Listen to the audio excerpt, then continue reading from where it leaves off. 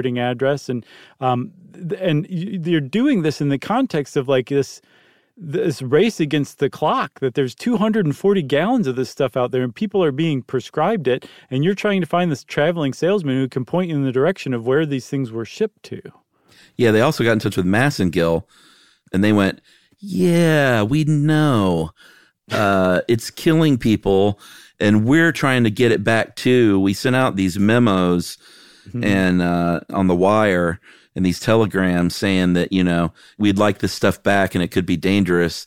And then the FDA said, no, man, send different telegrams saying you have to do this. It is killing people. Right.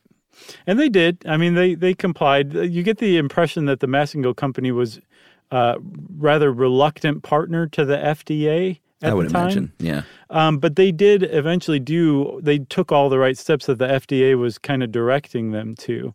And so the FDA sent out all those field agents, and the field agents would have trouble, tracking down a salesperson. Sometimes when they got in touch with one of these salesmen, they would be worried about the company's image, so they would just not tell them who they sold these things to.